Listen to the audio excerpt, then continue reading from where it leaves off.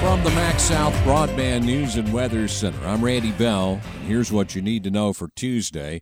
The Mississippi Band of Choctaw Indians will choose a chief today.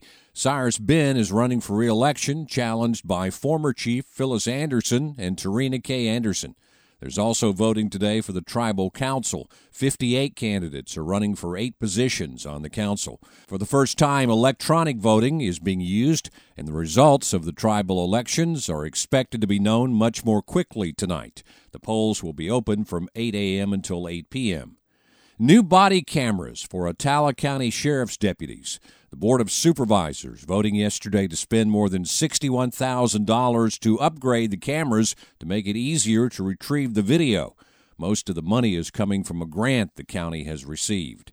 The Yazoo County Health Department is reopening today after some renovations. It now has ADA-compliant access and parking, new doors and restrooms, and updated lab and clinic areas. The health department will be open only on Tuesdays and Thursdays from 8 till 5.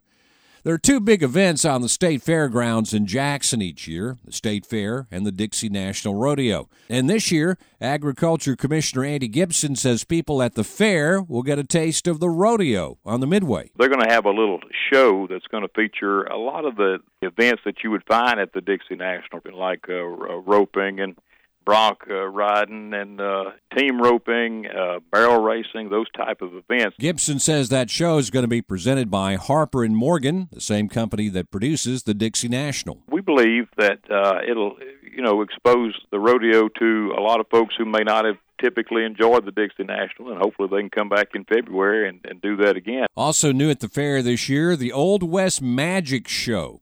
Gibson is announcing a few of the entertainers who will be performing this year, including country singers Josh Turner on opening night, October 5th, and Ernest on October 12th. Also at the fair this year, the legendary soul group, the Commodores, on October 14th. Tickets go on sale June 16th. And Scott Berry's retirement's going to have to wait. His baseball team isn't finished playing. Southern Miss will take on Tennessee in an NCAA Super Regional this weekend after winning the Auburn Regional with an 11-7 victory over Penn yesterday. The Golden Eagle coach says they deserve to host that best-of-3 series with the Volunteers. The NCAA will announce later this morning where those games will be played. Find the latest news and weather online now at breezynews.com, kicks96news.com, and cruisin98news.com. From the MaxxSouth Broadband News and Weather Center, I'm Randy Bell.